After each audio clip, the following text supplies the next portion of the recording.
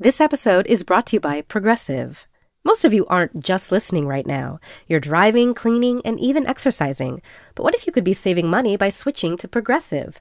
Drivers who save by switching save nearly $750 on average, and auto customers qualify for an average of 7 discounts. Multitask right now. Quote today at Progressive.com. Progressive Casualty Insurance Company and Affiliates. National average 12-month savings of $744 by new customers surveyed who saved with Progressive between June 2022 and May 2023. Potential savings will vary. Discounts not available in all states and situations. Hello and welcome to Little Gold Men, the award season podcast from Vanity Fair. It's such an honor to present this next award. And here are the nominees. And the Oscar goes to... And the Oscar goes to... And I can't deny the fact that you like me. Right now. You like me. I'm the king of the world. There's a mistake. Moonlight, you guys won Best Picture.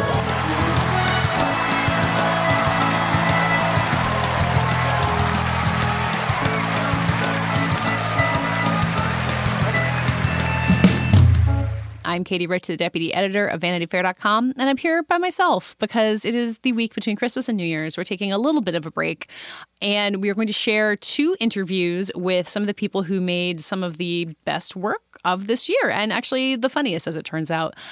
First, we're going to share an interview that I did with Cristin Milioti, who is the co-star of Palm Springs, which was a huge highlight of my summer quarantine, and as I think it was for a lot of people. It premiered at the Sundance Film Festival, and we talked about that, about how she got this experience of watching her movie play for a big crowd of people, and little did she know she would be one of the last people to get to do that, and about how the conception of the movie has changed as the world has really changed over the course of this year. She was a great interview, so I'm really excited to share that. And then we're going to hear an interview that my colleague Chris Rosen did with Jason Woliner, who's the director of Borat 2's subsequent movie film. And as you might imagine, he has a lot of fascinating stories about how they pulled that off, including getting Rudy Giuliani to do one of the many train of embarrassing things that he did this fall. So first up, let's hear my conversation with Cristin Milioti.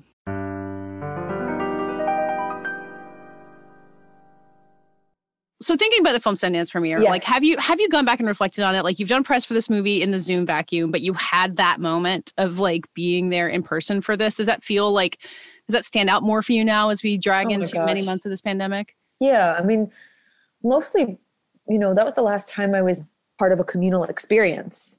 Like seeing the premiere of that film in the library with 400 some odd people, and no one knew what the film was about, and no one knew all the twists and turns, and the whole cast and creatives. We were all together, seated in the back, all excited, but also very nervous. And it was incredible to like be in a dark room with hundreds of people and go through an experience together. I mean, that's my favorite thing on earth to do. Yeah. Had you ever been to a premiere like that for something you'd worked on where it was like such a surprise unfolding for people? In terms of like spoilers? Or just, I guess like that you can viscerally feel what the audience is going through. Like I think about like Wolf of Wall Street, like that has a lot of like twists and turns and surprise moments. But for this having like the work you guys did to keep the secrets, like you can ride that wave with the audience when you're experiencing it together. I thought of the Wolf of Wall Street premiere actually, because that was at the, oh goodness, is it the Ziegfeld? Oh, yeah. It must have been. Yeah. Yeah. And it was gorgeous and huge. And it was to see that movie in, and that movie goes to some very upsetting places, obviously. And to be in a room with thousands, I mean, and how many people, 1,000 people does that? Oh, yeah. It was enormous. Oh, enormous. Theater. I'm trying to think. I feel like, you know what? I was at a Paley Fest screening of the Black Mirror episode I did. Oh yeah, that's a good comparison. I remember being there, and it was like months before it premiered, and that was probably for an audience of like 200 or 300. And I remember being there and witnessing that, and being very excited by their reactions. Yeah.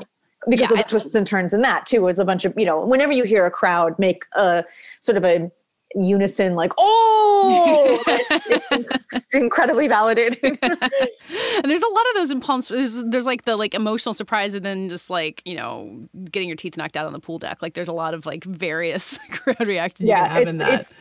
It felt like I was in a movie of when they show footage of like audiences in the 60s or something. Like it felt like people like flinging their popcorn in the air. Yeah, like it felt of a time. Yeah. As opposed to like people, you know, watching movies in a movie theater and like looking at their phones or, you know, like talking. Like it felt very unified and unison, and it was beautiful. And I obviously, this is a very roundabout way of answering your question, which is, I cling to that memory now more than I thought I ever would, outside of just being so excited to see how it was received. But I mean, that's the last time I got to do that. And I think any of us involved in that screening got to do that. Yeah.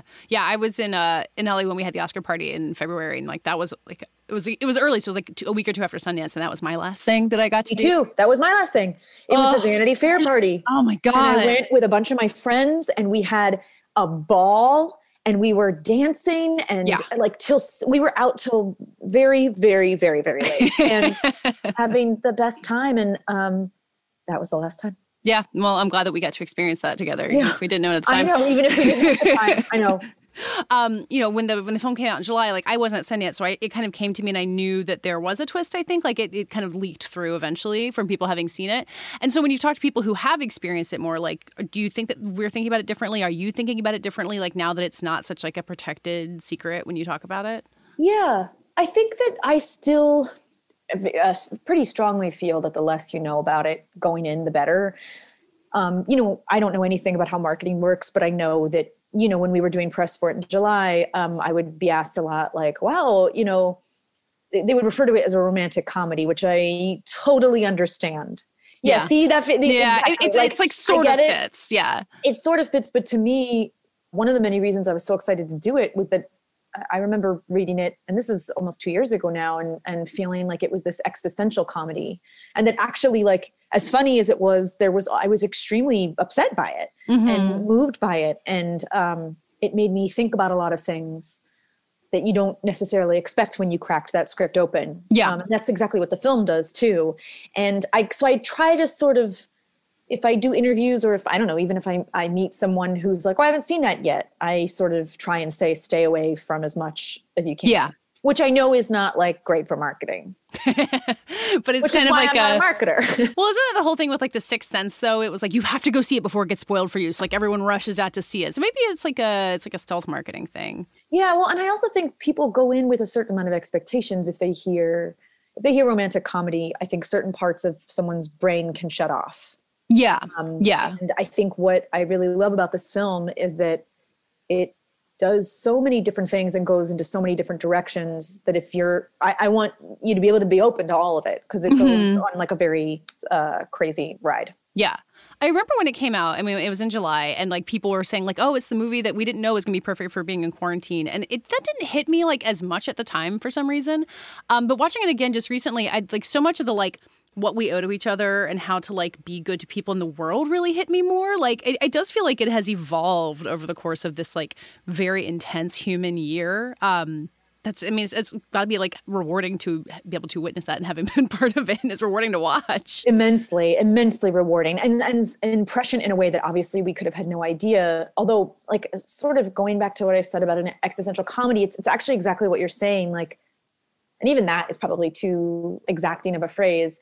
I remember when I read it and we were making it, I was so struck by how it was, to me, about two people who are desperate to escape themselves. Mm-hmm. And obviously I'm even trying to protect spoilers on here, even though this film's been out for so long. You know, obviously there are mechanisms in the film that, you know, you can take away and it's still the same problem. Sure. And I think they are themselves no matter what crazy situation they found themselves in. You are yourself no matter what. You're yourself no matter what situation you're in. And I think that that's been one of the things that's been what I hope to be, I can only speak for myself, silver lining about this time is that you are forced to sit with yourself, and it's very uncomfortable, and and you have to look at all types of things, and you can't go out for a glass of wine. You can, and then they shut it down again, rightfully so. But like, you know, it's, and the film always struck me as that too, that it's that like age old saying, wherever you go, there you are. Yeah. And I thought that was so brilliantly done. Okay, so go back to Palm Springs for a second. When you've done interviews, you've really kind of talked about how much you loved how flawed this character is, like how she's like not just like charming flaws, like really deep psychological stuff to it. And you've been acting for a long time. You've been, you started in Broadway, so you've got like, I think Broadway has, or theater has more of a reputation for being like deeper characters. Have you watched the film industry get better about that and about roles that come to you that have more nuance, that aren't like as afraid to let characters be real people? Or is Palm Springs just like one tiny thing in an oasis of rougher stuff? I'd say it's both. I'd say I've noticed a huge difference for sure. I mean, I think about the things that I auditioned for in the beginning of my career, and they would chill your blood. And they chilled mine at the time, but you felt like you had to, or you didn't know. You also needed to pay your rent and put food on the table, and like, what were you going to do? And so I would say that the industry is totally changing in ways that is so astonishing that we're still discussing this in 2020. Sure. In so many ways that, that the world is asking for stories other than just about a bunch of white guys. That's like, and then the industry has just been like, fancy that. Like, anyway. And then, I think that as much as it's changing and the change has been positive and swift, and like really in the last couple of years has grown and grown and grown, I would still say that this role felt on the rare side. Yeah. For sure.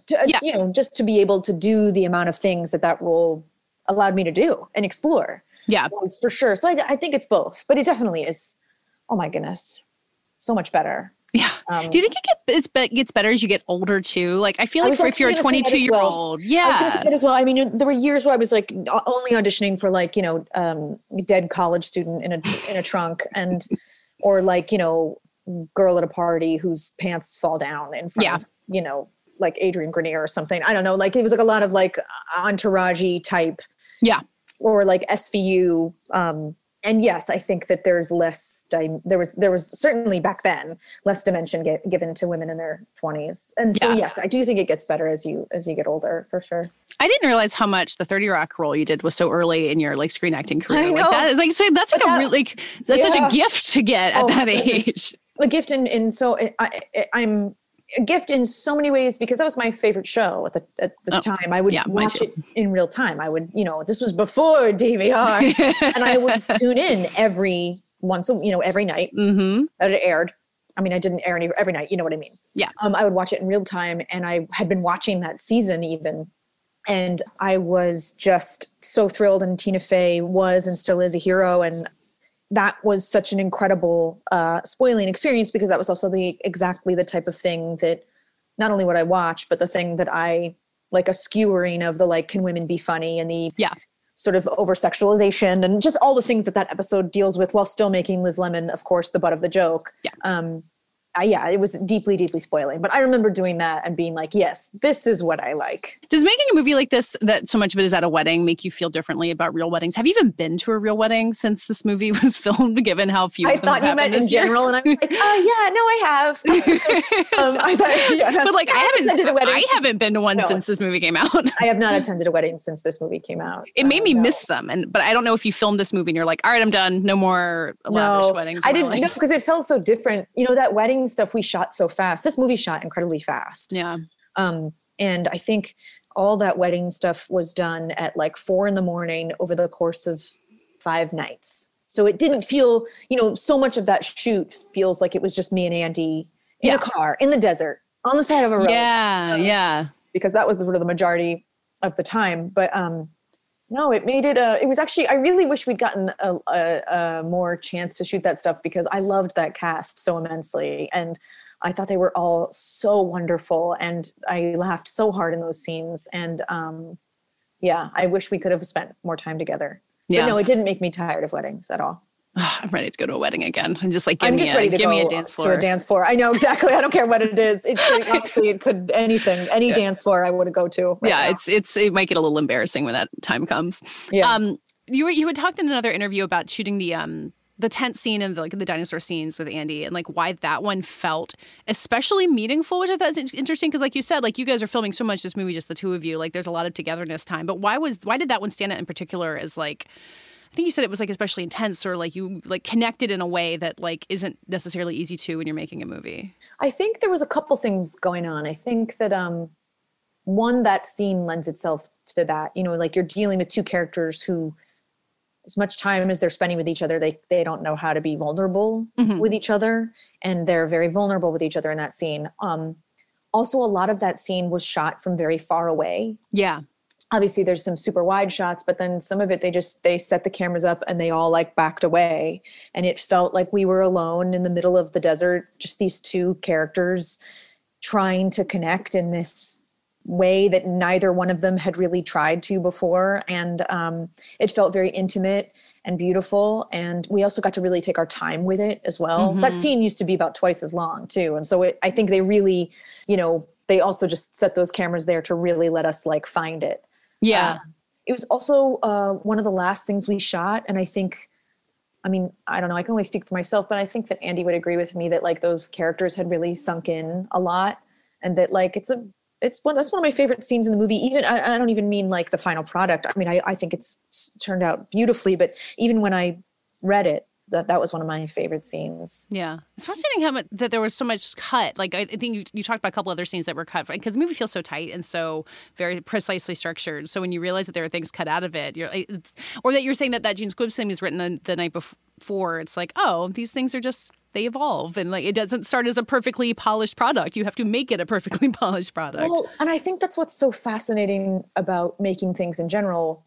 I would say that the older I get and the more things I make, the kinder I am in terms of like when I watch something. It is so impossible to make something, because even if you cross all your T's and dot all your I's, you could have the most incredible cast of all time. You could have the most incredible director. But we've seen this time and time again. There is like a magic fairy dust that enters. That's when a group of people is bigger than what is it?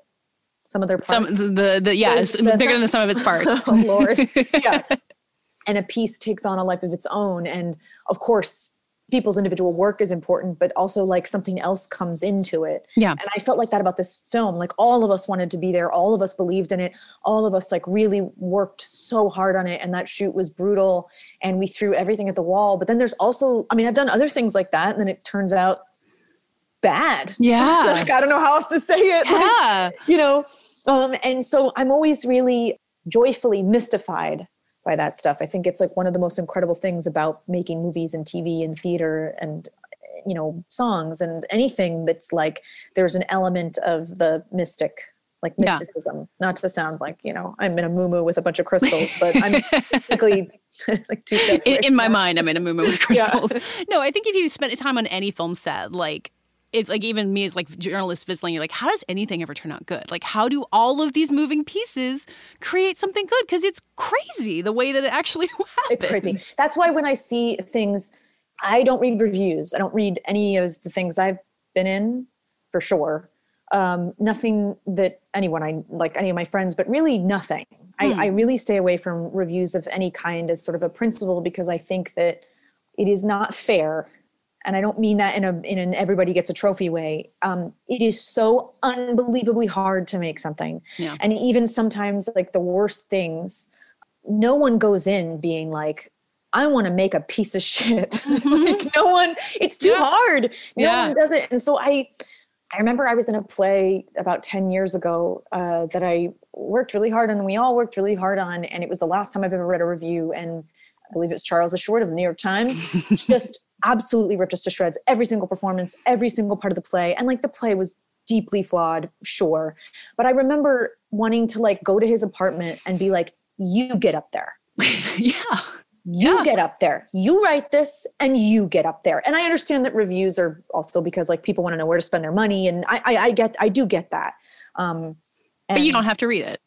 Yeah. I don't know. I just think that it's just so hard to make something. Yeah. And I don't even mean that in like a, you know, I'm like fanning myself on I don't know, like on a chaise lounge. I mean, like, it's just takes a lot of people coming together and a lot of things have to go right. And normally people have good intentions. I mean, you know, clearly there's some stuff that's really tone deaf. That's a shame. But anyway, now I'm rambling. But so when Palm Springs comes out, you know that the reviews are good. You know that there's this like surge of energy behind it that maybe there haven't been. That's a very great way to say it. A surge of energy. Right. I've been a part of things that suddenly there's like crickets and I'll be like, huh.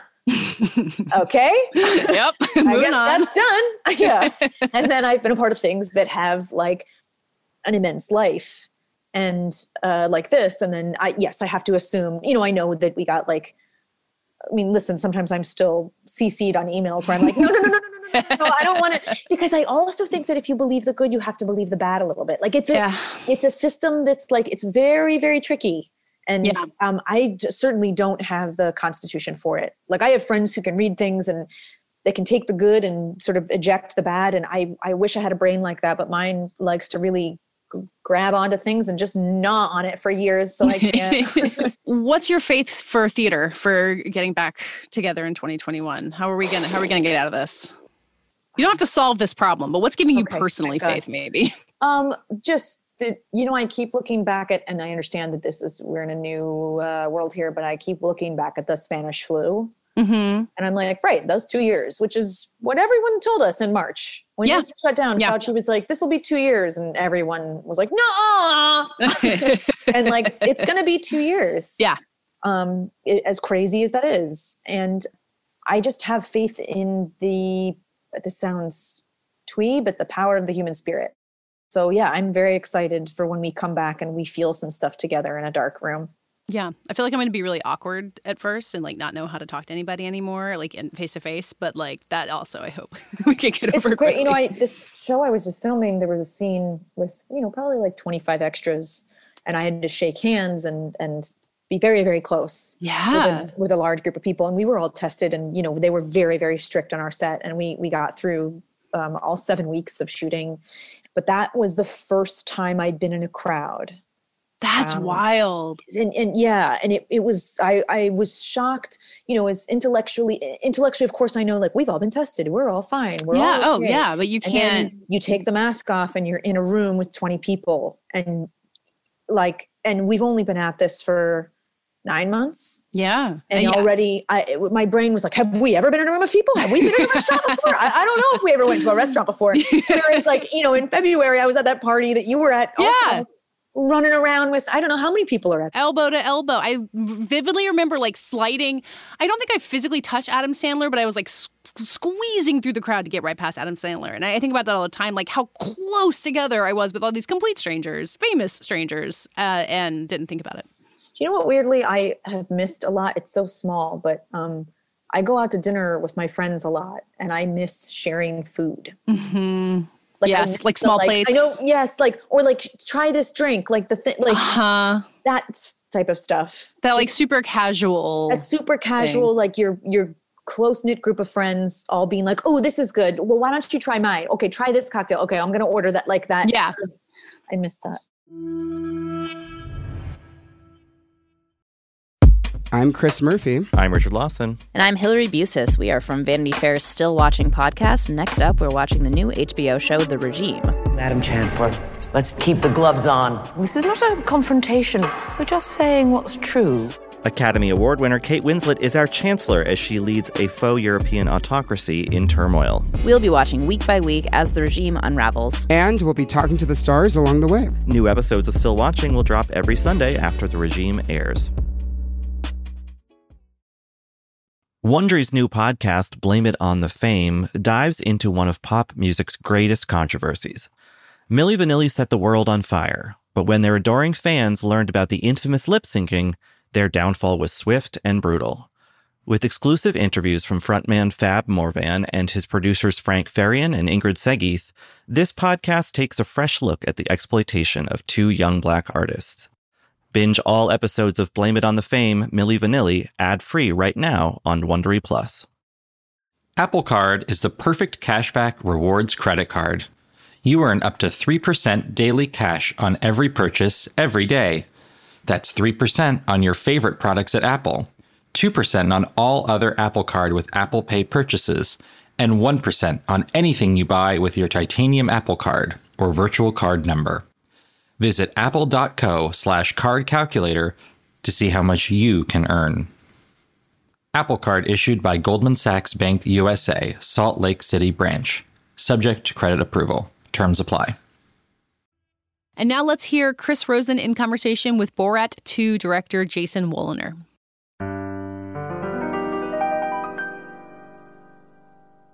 Hi, welcome back to Little Gold Men. I am Christopher Rosen, a contributing writer for Vanity Fair. I'm joined by Jason Woliner, the director of Borat's subsequent movie film. Jason, how are you? Great, Chris. Thanks for having me. Yeah, thanks for doing this. Huge fan of the film. It was such a surprise, but I guess I wanted to start first. The idea for a sequel to Borat was first announced by Rupert Murdoch, I think, in 2007. So the idea that there would be a sequel is not necessarily new to the cultural landscape, but obviously a lot has happened in that 13 years since. When did you get involved with it, and how did that process play out for you? Yes, so I remember when that was announced. I'm not sure how much Sacha had to do with that, or how real or official that was, right. Or if that was just Murdoch going rogue.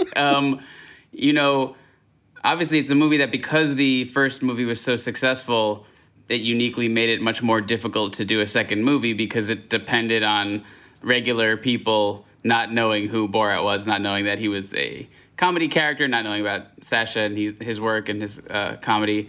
And but it was always, something that kind of was rumbling, like, could he ever do a sequel? And I had met him a few times. We had some mutual friends. I worked with Nathan Fielder a bit, and Nathan was friends with Sacha, and I had met at his company once or twice, and I talked to him about working on Who's America. We really got along, but the timing didn't really work out. So we kind of knew of each other. Obviously, I was a huge fan of his too, and he knew of me.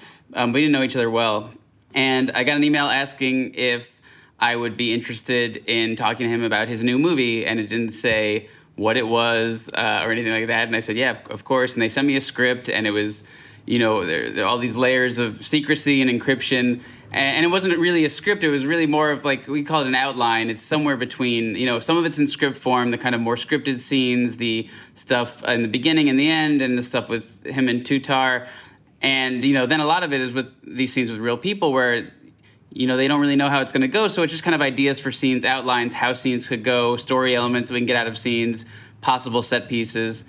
And, the word Borat is not in this document. Kazakhstan, nothing that if you did a search would tell you what this was. But, within the first page, I was pretty sure he wasn't doing a movie about a journalist from Guatemala named Sergio.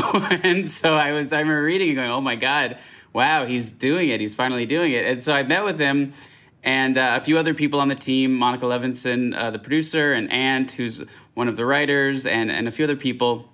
And we went in and we met and we just hung out and we talked about it. And for whatever reason, I was feeling kind of very punchy that day. I was very straight with him, where I was like, look, you made Borat's my favorite comedy. I think it's the funniest movie ever. The expectations are going to be huge. It's almost impossible to do a sequel that is going to live up to the expectations of what that would be. It would almost certainly be a disappointment. Comedy sequels are very hard. Long delayed ones are even harder. You're doing this, you have to do it completely in secret, because if people catch you doing it, then you can't keep doing it, because people know you're out there making a Borat movie. So you have to figure out a way around that.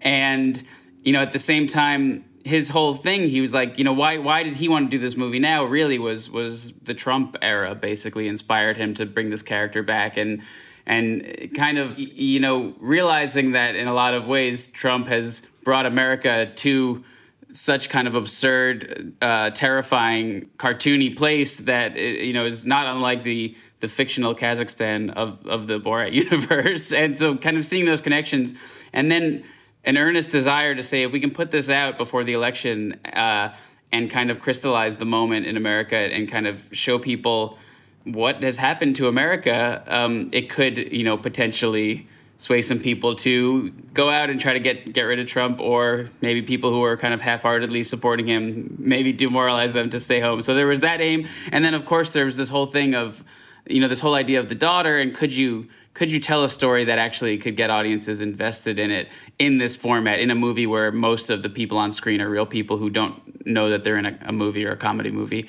So it was very ambitious, and he, I kind of laid it down very straight, and of course he agreed with everything I said, and knew exactly how ambitious, how difficult, and nearly impossible it seemed, and I think we were like, yeah, let's do it. Let's try to do something impossible. And then, of course, then COVID happened and made it even less doable. So you have a bunch of stuff there I wanted to touch on, actually. But first, so you obviously coronavirus did such a large part of the film. How much of it was done before, the world went into lockdown and everything changed from that perspective, I guess?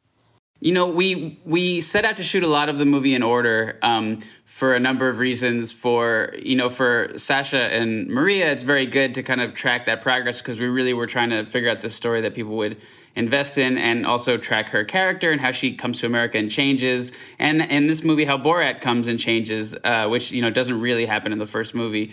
And so there was that reason to shoot in order. And then there was also, Sasha had an idea, a vision for the overall structure of the movie, the overall story of the movie. But within that, a million things changed, and story points and things that we came up with and things that, would happen with a real person in one scene. We'd say, oh, that could come back and be referenced here. And so we kept figuring out within the structure that the writers and Sasha had figured out all these new ideas. So we were shooting in order. So a lot of, all the kind of makeover montage stuff was a lot of the earliest stuff that we shot, and figuring out their dynamic and what's funniest with them on screen and what we love seeing them do together. And then, so it was actually kind of around the time where they split up, where COVID comes into the picture in the movie, was around the general area of when we shut down.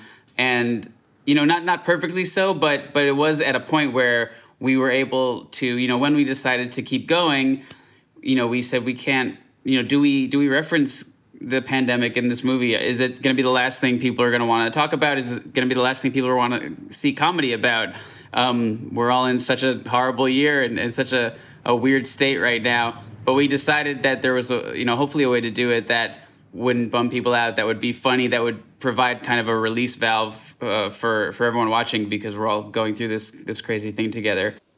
Yeah, I love just to jump to I'll spoil this because I feel like the movie's been out a little bit, but for a while. But just at the very end, you have the big effigies of the MAGA people coming to kill Dr. Fauci. And that part is so good and it's so funny. And I was just like, wow, the idea of you guys creating those effigies basically and having this happen is like perfect for this time. It's like definitely the right tone of comedy for right now. So that was really good.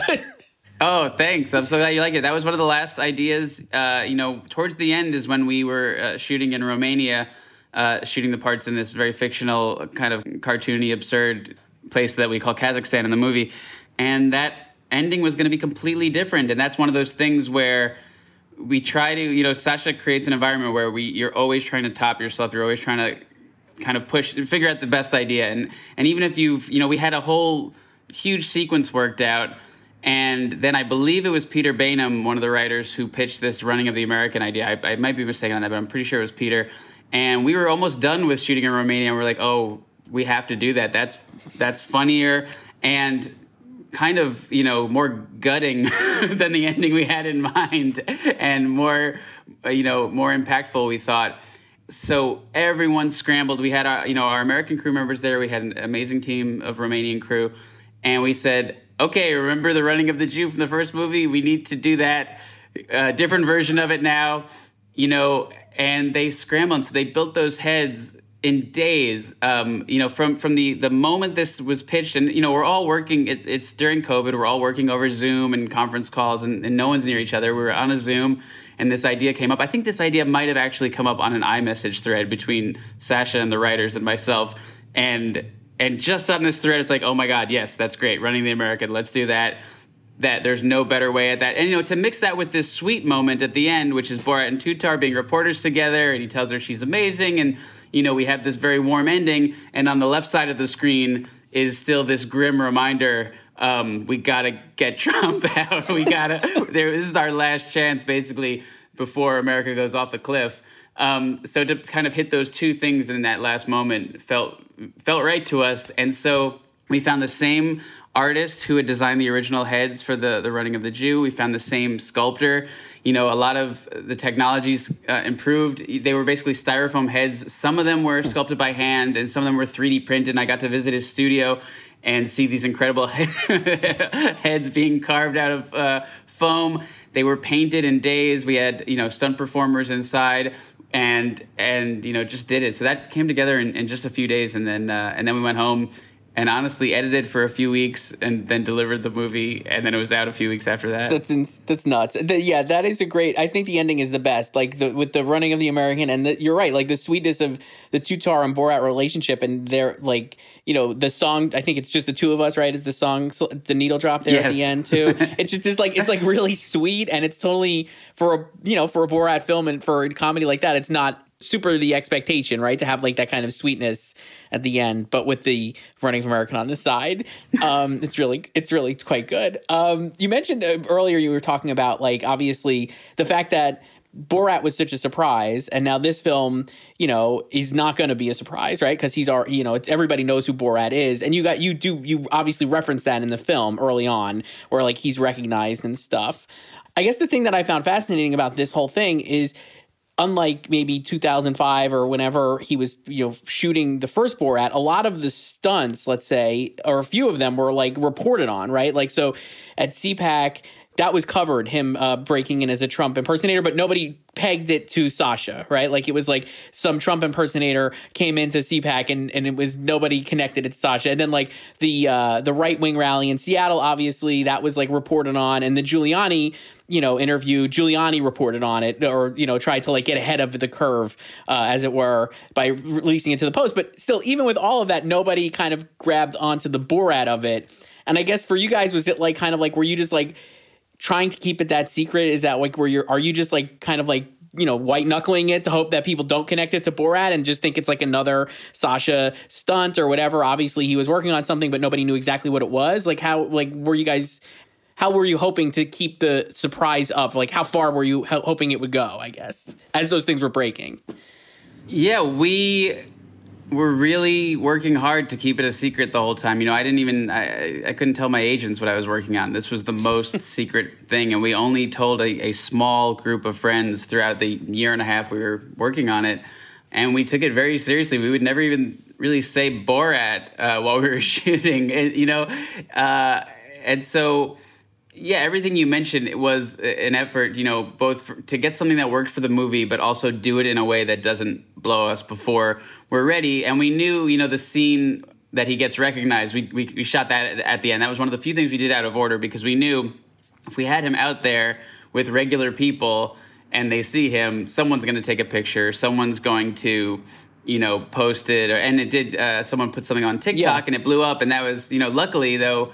And that is because we were shooting so down to the wire. That was only a few weeks before it came out. So by that point, I think when he is doing a project, they did the same thing for Who is America. They basically kept that secret, and they were shooting that for a long, long time.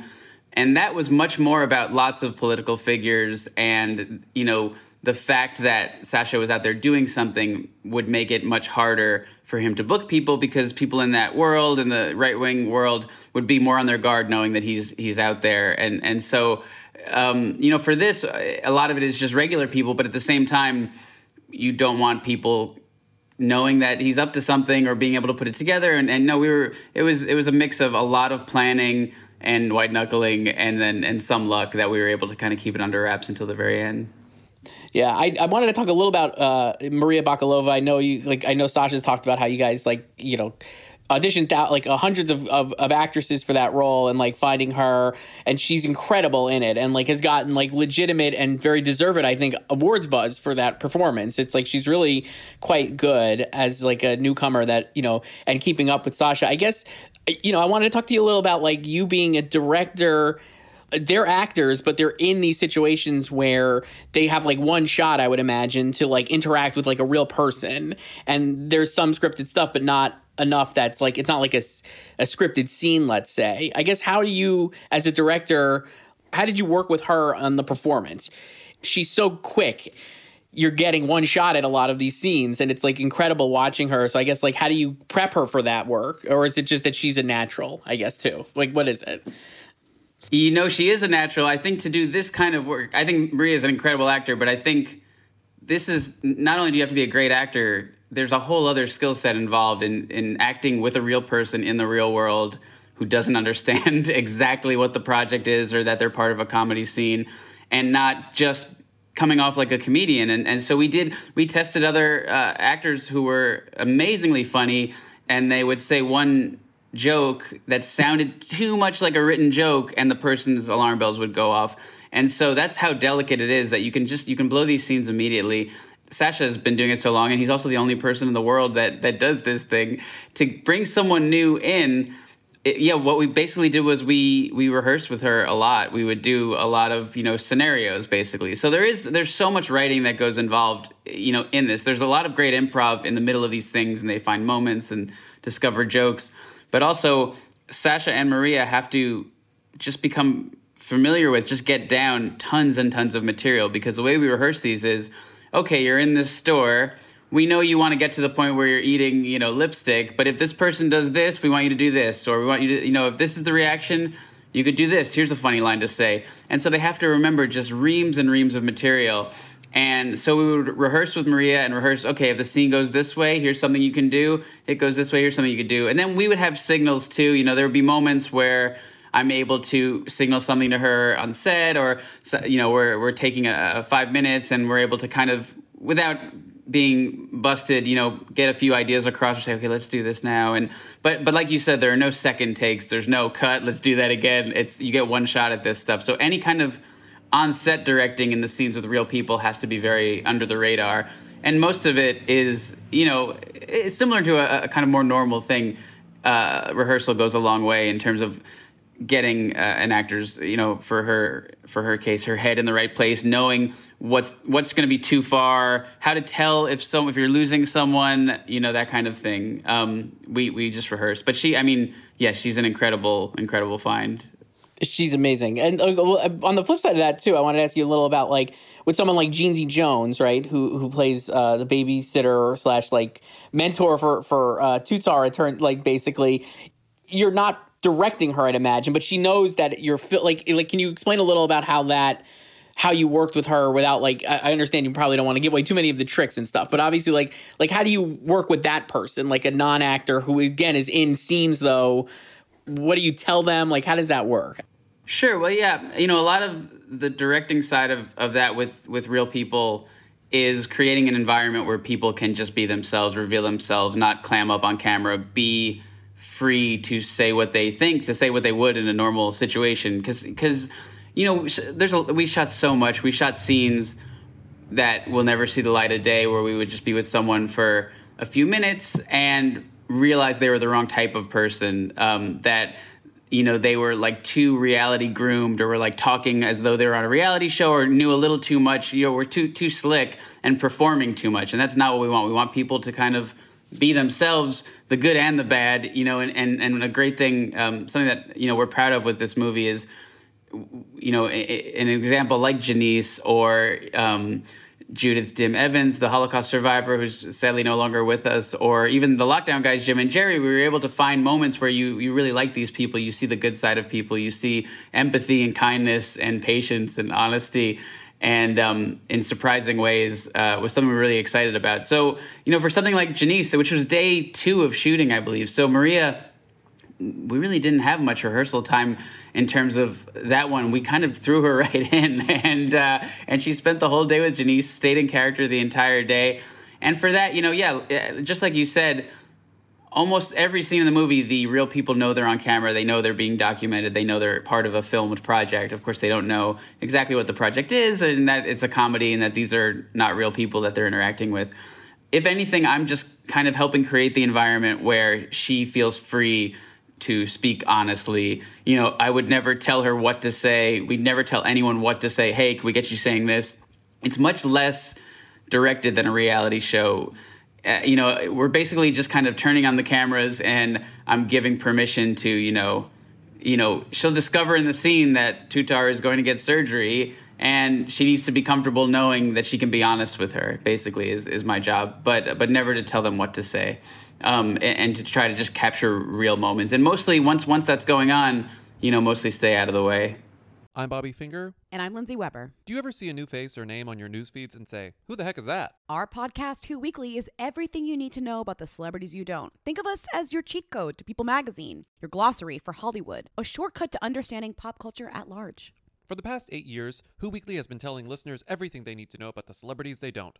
The New Yorker says we spelunk deep into the demi-monde with convivial delight. That's a direct quote. Mostly, we're going to explain to you Irish star Barry Keoghan's sudden rise to fame and relationship with a not-so-under-the-radar pop princess named Sabrina. The fake wedding Real Housewives star Cynthia Bailey had to promote a limo rental company. And why all the Gen Zers you know are talking about a guy named Benson Boone. Each episode goes deep into the biggest celebrity stories of the moment. And if you're still confused, we even have a weekly call-in episode where we answer the most burning celebrity queries. Who Weekly airs twice weekly with brand new episodes on Tuesdays and Fridays. Listen and follow Who Weekly, an Odyssey podcast, available now for free on the Odyssey app and wherever you get your podcasts.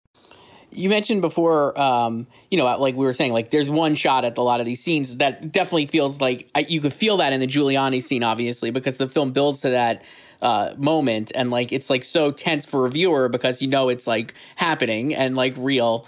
I guess, and I know Sasha and Maria have talked about this too. So I about the scene. But I guess what did you tell Maria before that scene?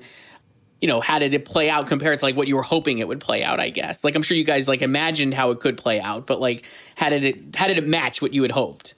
In a scene like that, you talk about every possible thing that could happen. And really, it's just trying to reassure her that, she's safe. Everything is taken care of. He's hiding in the closet. No one else was in the room. Rudy thought they were the only people in the room, of course, because we cleared out the whole crew. Using COVID safety as an excuse. So it was just him and her as far as he knew. And yeah, just rehearse the interview and rehearse, here's what could happen. If he goes to the bedroom, here's what could happen. Make sure, we're there, we're safe, you're safe, we're watching. I was very close watching. And then we're just kind of watching it. I'm texting with Sasha, deciding, when he should leap out and just kind of taking it moment to moment. And when he, is asking for her number, when he's touching her lower back, he sits on the bed. Just every moment, it's me and Ant, the writer, is sitting next to me, and we're just like, oh my God. and then he of course lies down on the bed and puts his hands down his pants, and we were like, okay, that's about it. That's okay, I think we got it. It was all pretty incredible to watch in real time, but for her, she was fully on her own for that, and like I said, it was just talking through. Here's different ways it can go. Here's things you can say, and then just kind of hoping for the best. And she was incredible. The thing that cracked me up in hindsight is that when Rudy went to the post, he was like, "Oh, I was doing an interview, and Sasha broke in," which leads me to believe that he thought the interview was still legitimate even after that moment. And I guess, could you comment on that, or what? Not to ask, I don't mean to ask you to read his mind, but how did you read his comments? Because he literally said to the post, I was doing that interview, and then Sasha came in. Yeah. That was my understanding of that art, of his depiction of it. My understanding was that he felt like the interview was a decoy, because he thought, this is a weird interview. And then Sacha Baron Cohen jumped out, but he didn't get me. So I feel like he thought the whole rest of it.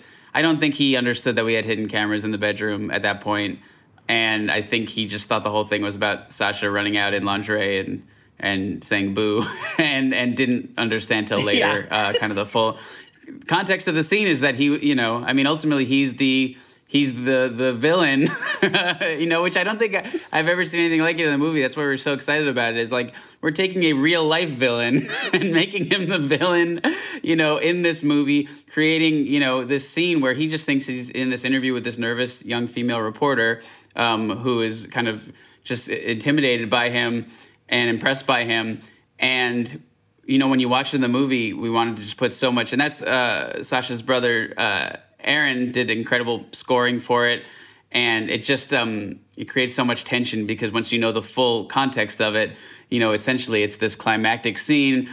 It's basically a thriller. Sasha has said it's like a thriller where he's going for the gun, but his penis is the gun essentially. And at the same time, we're playing this almost wacky French farce of him coming in with as the boom guy, and Rudy, of course, doesn't know who he is, where he comes in this ridiculous, probably the goofiest costume of the whole movie, where he looks fully like a Peter Sellers character that Rudy is just kind of interacting with. And it's you can still be, at this top level and still interact with this kind of cartoonish character. And that's part of what's so incredible about what Sasha does.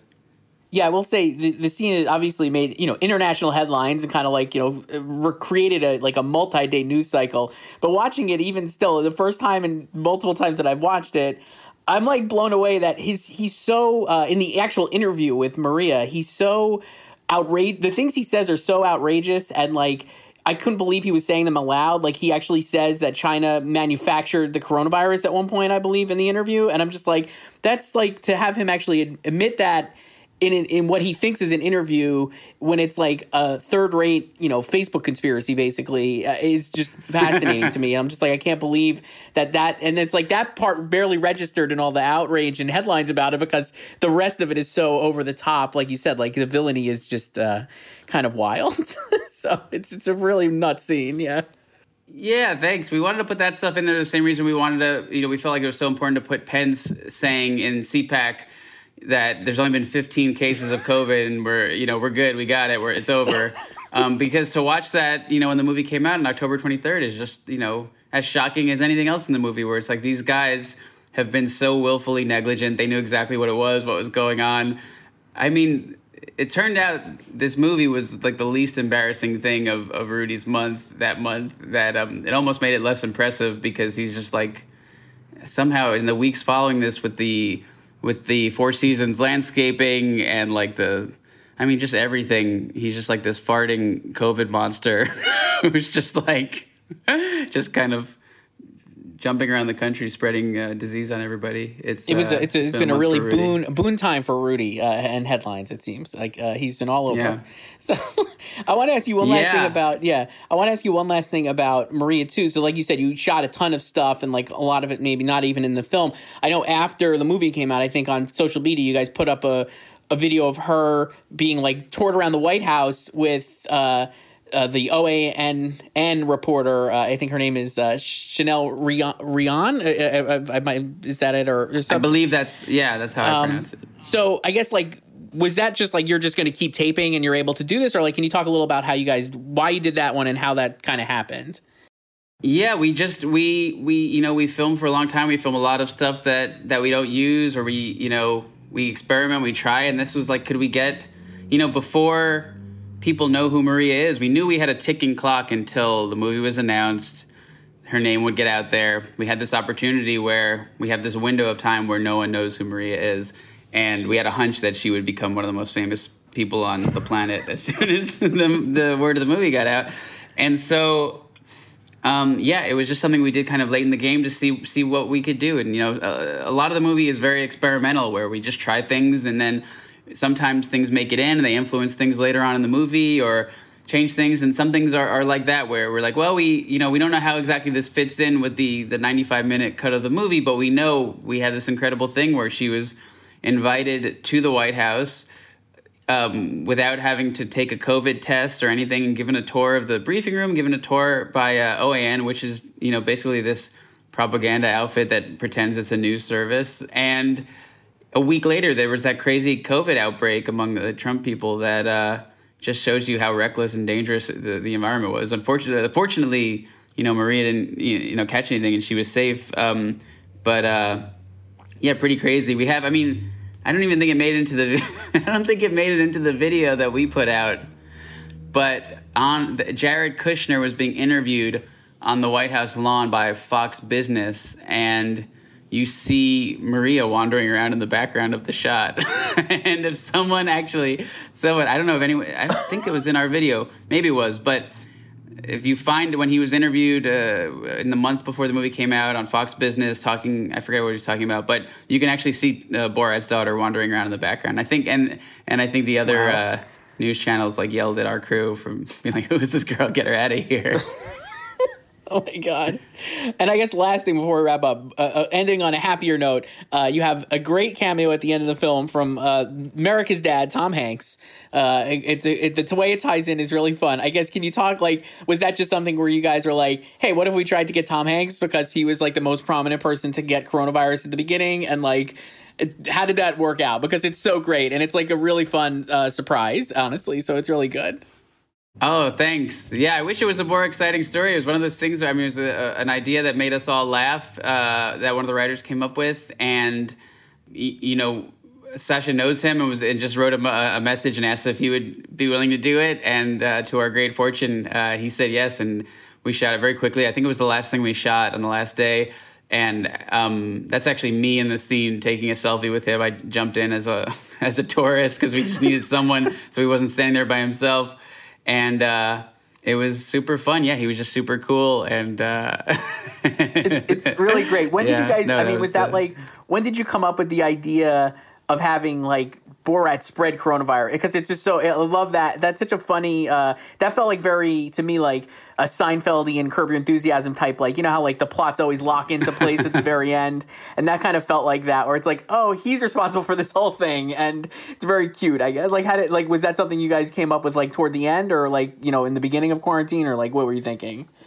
The first rumblings I heard of it was we had a little screening of some, you know, we would shoot a bit piecemeal. We would shoot a few weeks. We would come back. We would work on them. We'd figure out what's working best, and we would adjust and go back out on the road from the beginning.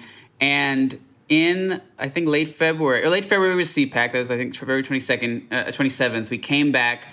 And this is now, you know, that's when Pence is saying it's over. And suddenly, you know, this tidal wave hits. It's like, oh, this is about to change our lives. And it was like a few days before the lockdown. It was probably the first week of March where we had a little screening for some friends in comedy and film. And I think I made a joke introducing it. I was like, yeah, this is probably the last time this is going to be seen in the theater. I thought it was a joke. I was hoping it was a joke. We really, I mean, I don't know if you remember February, March, like I don't think any of us expected that our lives would be completely changed for a full year, you know. So that was like a funny thing. And then we were just like, what if, yeah. And then I just remember talking to people and they're saying, oh, we should, it just kind of, the idea came up, but yeah, it should be Borat's fault. What if he came to America? and that was his secret mission that he wasn't aware of. And then the writers worked on it and talked about it and came up with the whole idea of revealing it in that kind of usual suspects-y way. And yeah, we you know, it's just a thing that made us laugh. And obviously it was risky. We're like, when this comes out, is it just going to be too upsetting for people? And, you know, luckily for us, I think people are, you know, able to laugh at it, despite the complete darkness that we're all faced with every day and the horribleness going on. That it just felt like people were ready to just kind of blow off some steam. Yeah, about all this. It's definitely it works. You know, I saw the first Borat. I can remember seeing it in a movie theater, and it was definitely one of those very great theatrical experiences that we don't have anymore. And I watched this one at home, and I still laughed my head off a lot. And I think obviously, I think people really enjoyed it too. So, Jason, thank you so much for doing this. I really appreciate it. Oh, thanks so much. Thanks for chatting. This was fun. That does it for this week's show. We hope you all have a very happy new year and that 2021 brings us some calmer adventures maybe in the year ahead. In the meantime, you can find us all at vanityfair.com, on Twitter at Little Goldman, and on our own, you probably know where to find us. Happy New Year. We'll see you in 2021. This episode was edited and produced by Brett Fuchs.